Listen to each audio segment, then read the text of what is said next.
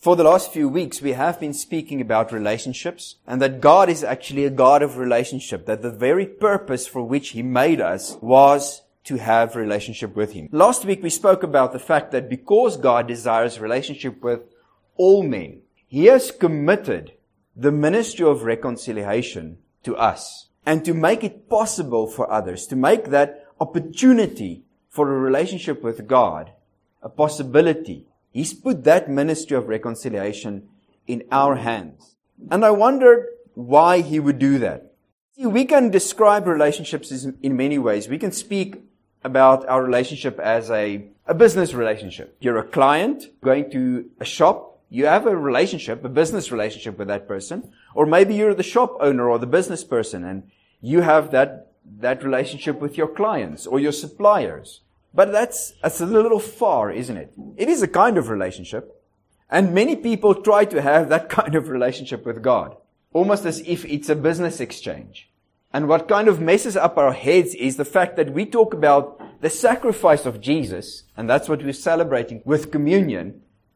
We say that God has purchased us for Himself through the sacrifice of Jesus. And that's true.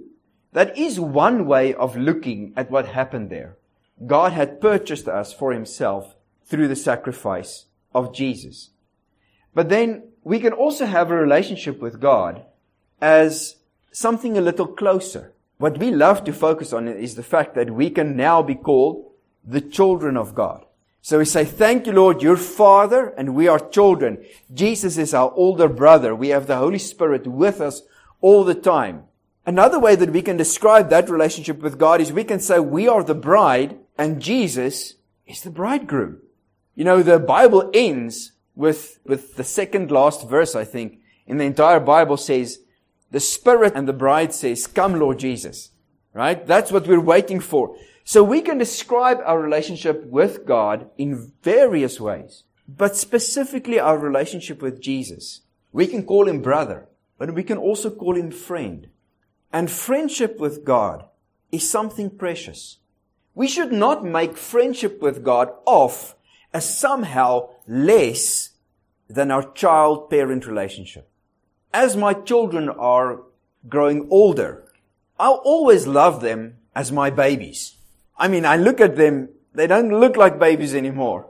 But I mean, for me, in my heart, they're always my babies. But as our conversation becomes elevated to another level, as they can start understanding different things, they become more and more like friends to me.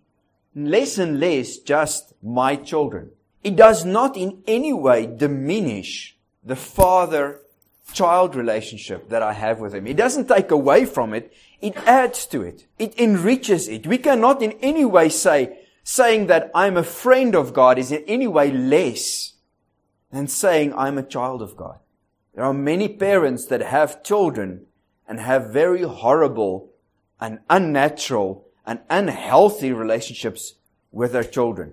I know a relationship between a parent and a child is healthy when as grown-ups they treat each other with respect. They still have something to say to each other. If we can still have a conversation, if we can still align our priorities. It's not just, oh, thank you, you raised me. I'll always be thankful for that. Cheers, see you, I'm out of here. And I'll let you know about the grandkids.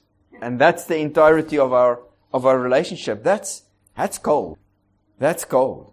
We want something closer with God. As I was preparing for today, I just looked up the word friend and I found something. I'd read this parable, and it doesn't help that it's in 3 of the Gospels. So this particular parable, or set of parables, are in 3 of the Gospels. So you read it, and you think you know it. And I mean, I've read it, and I've preached from this particular parable a few times. And then when I read it again, I saw something there that I had not seen before. So I want you to turn to Luke 15. Now, Luke 15 is where Jesus tells a series of parables about lost things. You know where this is going, right? You know those. I wonder if you've seen this. Verse 1 says, now all the tax collectors and the sinners were coming near to Him to listen to Him. And both the Pharisees and the scribes began to grumble, saying, this man receives sinners and eats with them.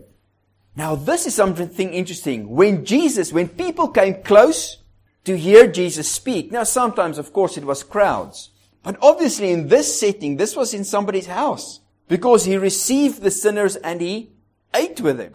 There was true fellowship. This wasn't just him standing in front of an audience and just speaking at them. This was him interacting with people, receiving them, sitting down around a table, having conversations with people whose lives were not all that clean and tidy and neat.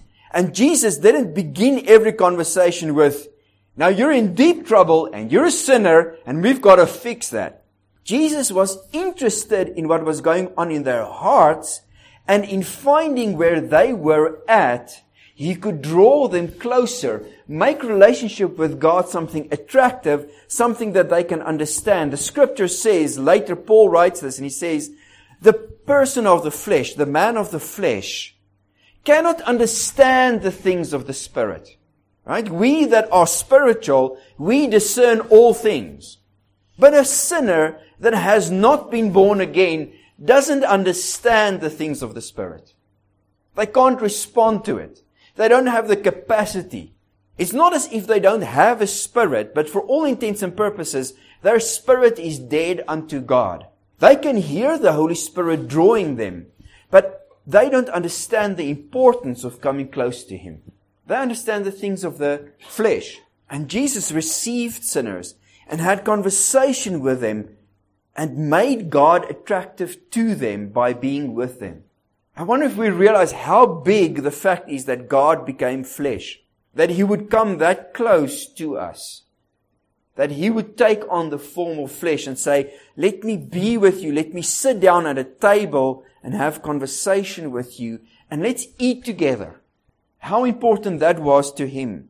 Now, of course, people grumbled about Him. And so verse 3, so He told them this parable saying, what man among you, if he has 100 sheep and has lost one of them, does not leave the 99 in the open and go after the one which is lost until he finds it? And when he has found it, he lays it on his shoulders, rejoicing. And when he comes home, he calls together his friends and his neighbors, saying to them, rejoice with me, for I have found my sheep which was lost. I thought that was interesting. The other versions of this just says he calls his neighbors. This one says he calls his friends and his neighbors. Interesting. So I kept reading.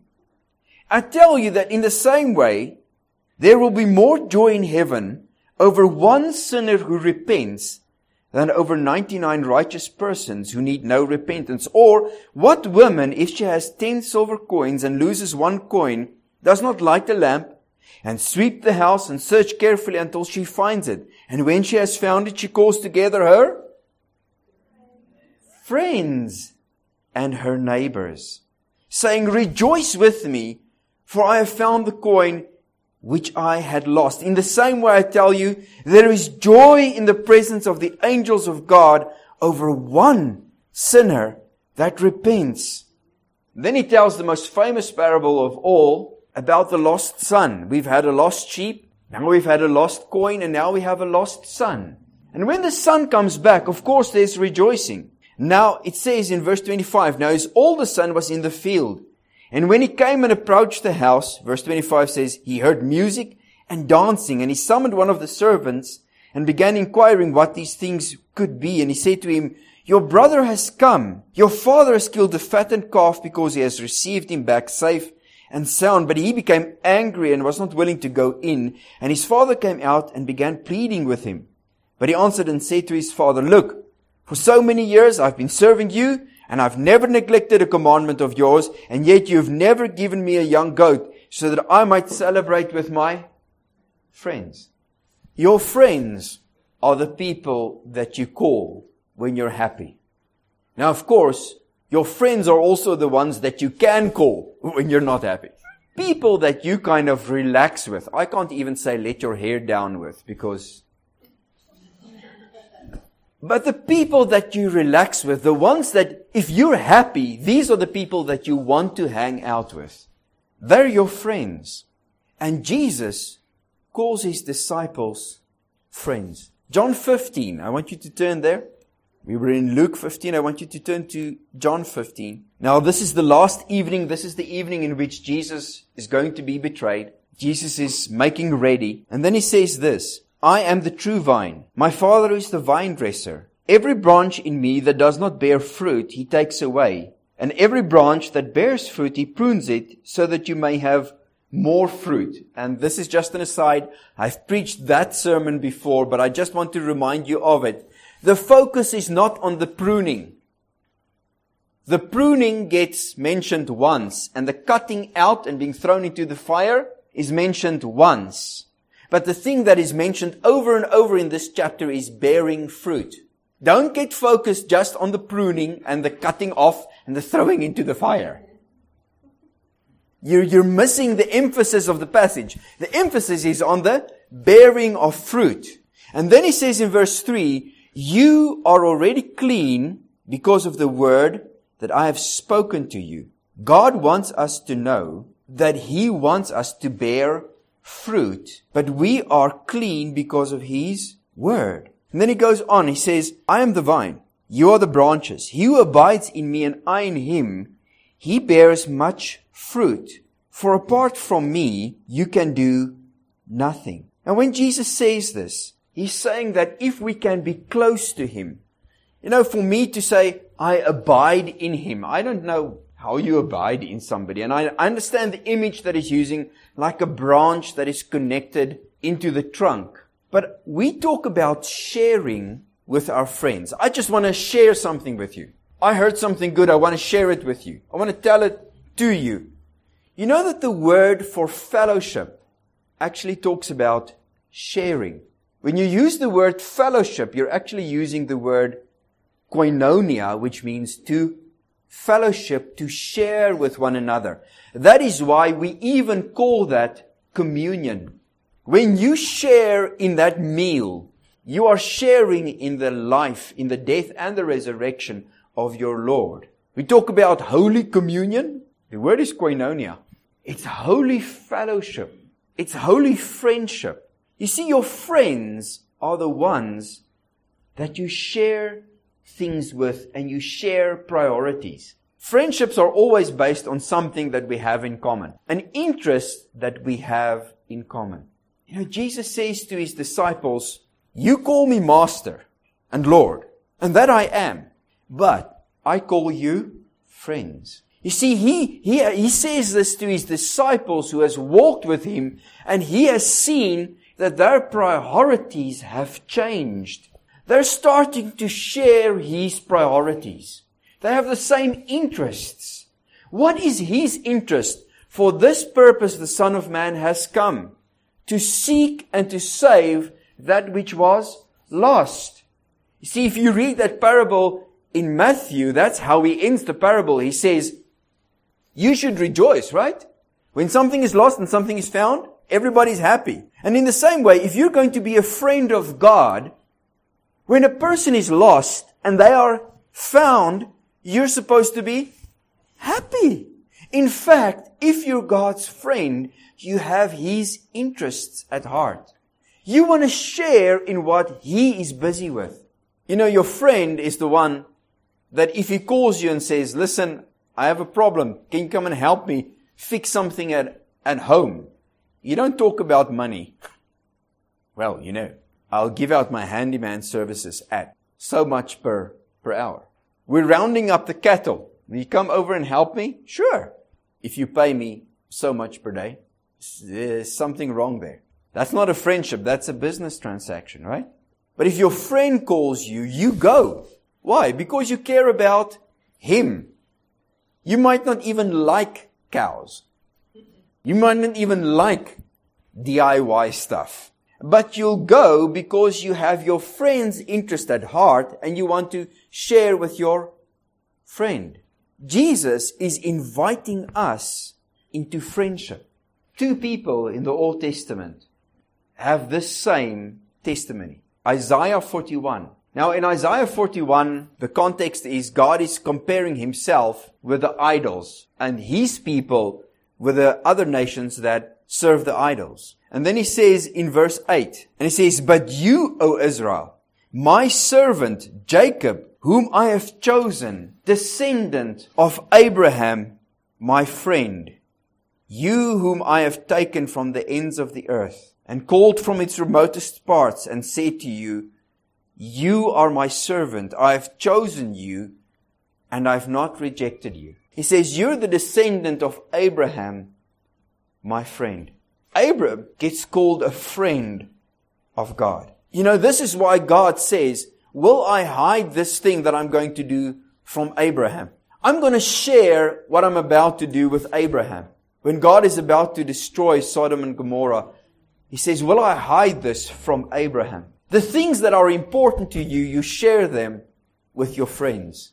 You engage in conversation with them. And Abraham, because he has that position of friendship with God, can say, Lord, will the judge of all the earth not do what is right?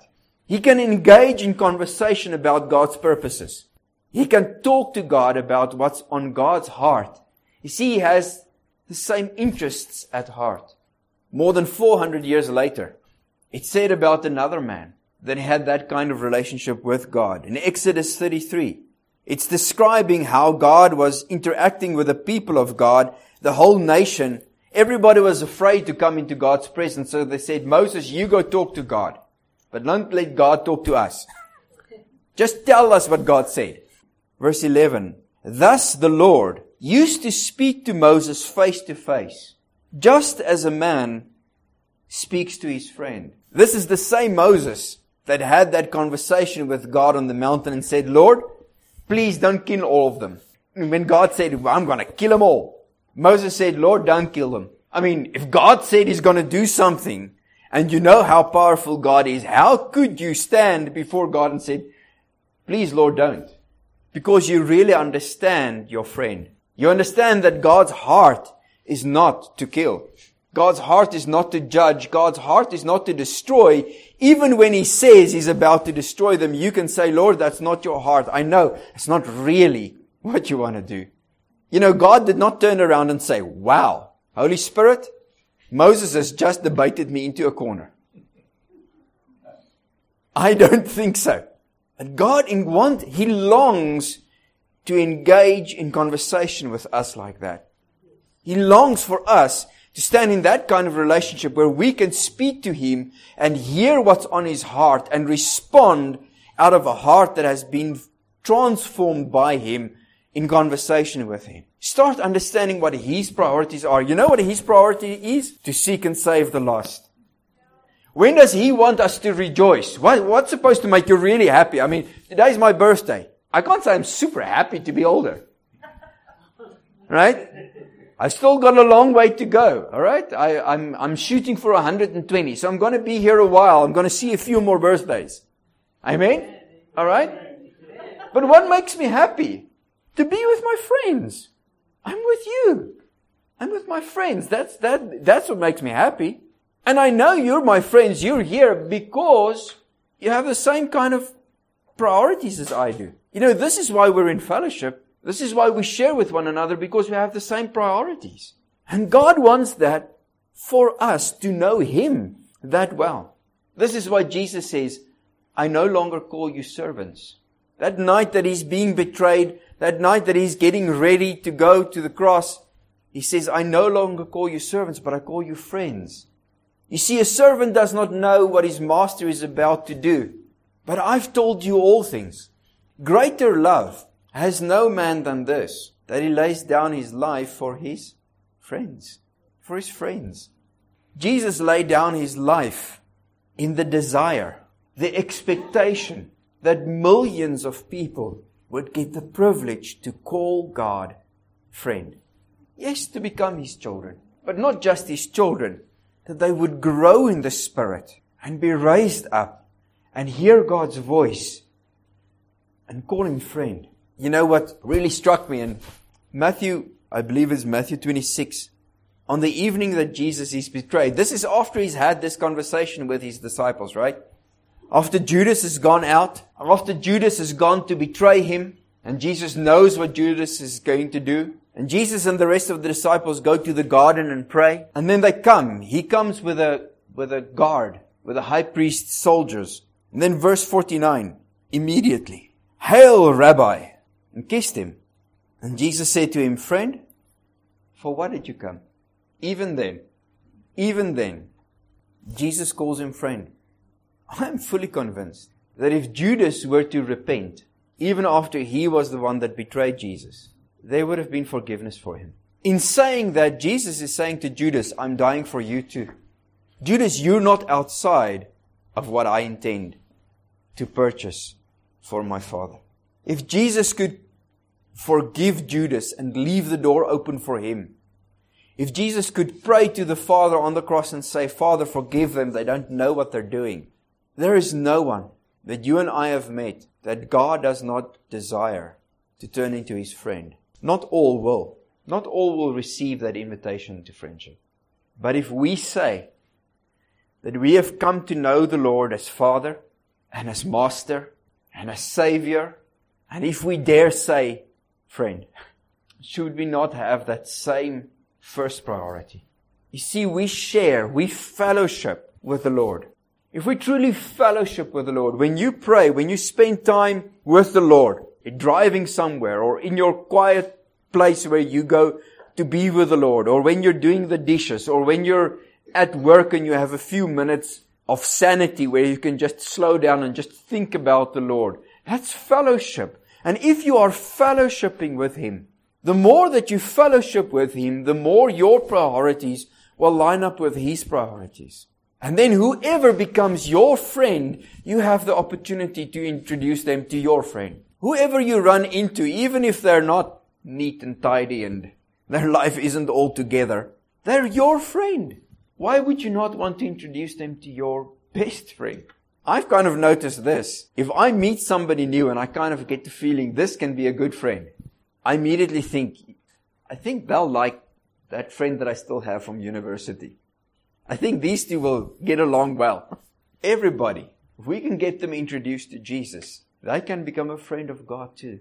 And today we're going to share in the communion. We're going to share in the fellowship. We're going to share His body and His blood. We're one with Him. We share in His life. We're part of Him. And in sharing this, I want you to just say to God, as we take communion today, I want you to say to God, Lord, thank you that I can call you friend.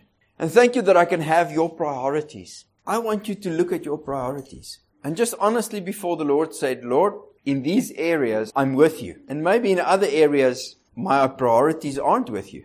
But I want to reevaluate. I want to think about those things again. Father, we come before you. We take the bread and we say that we are your body.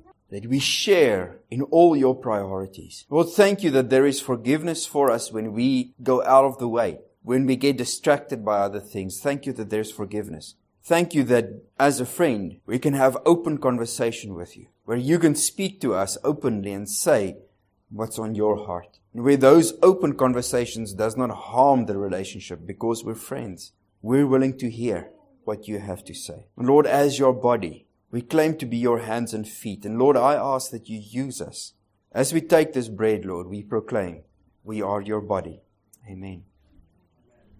Lord, we take the cup and we say, you gave your life. You came to seek and to save those that were lost. And that used to be us. And we are friends that's still in that place. Come and find them through us, Lord. We ask this in Jesus' name. Amen. And Lord, we have this joy that if we walk with you, we will see sinners come by the ones and the twos and the dozens, and we proclaim by the hundreds. And we're going to rejoice with heaven. And Lord, just give us that privilege of being there when you find that which is lost. We want to share that joy. We want to rejoice when you find someone, Lord. We want to be the ones that you call to say that which was lost has been found. And we will rejoice, Lord, in each person that you put into our lives and that you give us the privilege of seeing what you're doing in them. We rejoice. Lord, I just want to rejoice beforehand. I want to rejoice for the people that have already come to faith through this work and this ministry.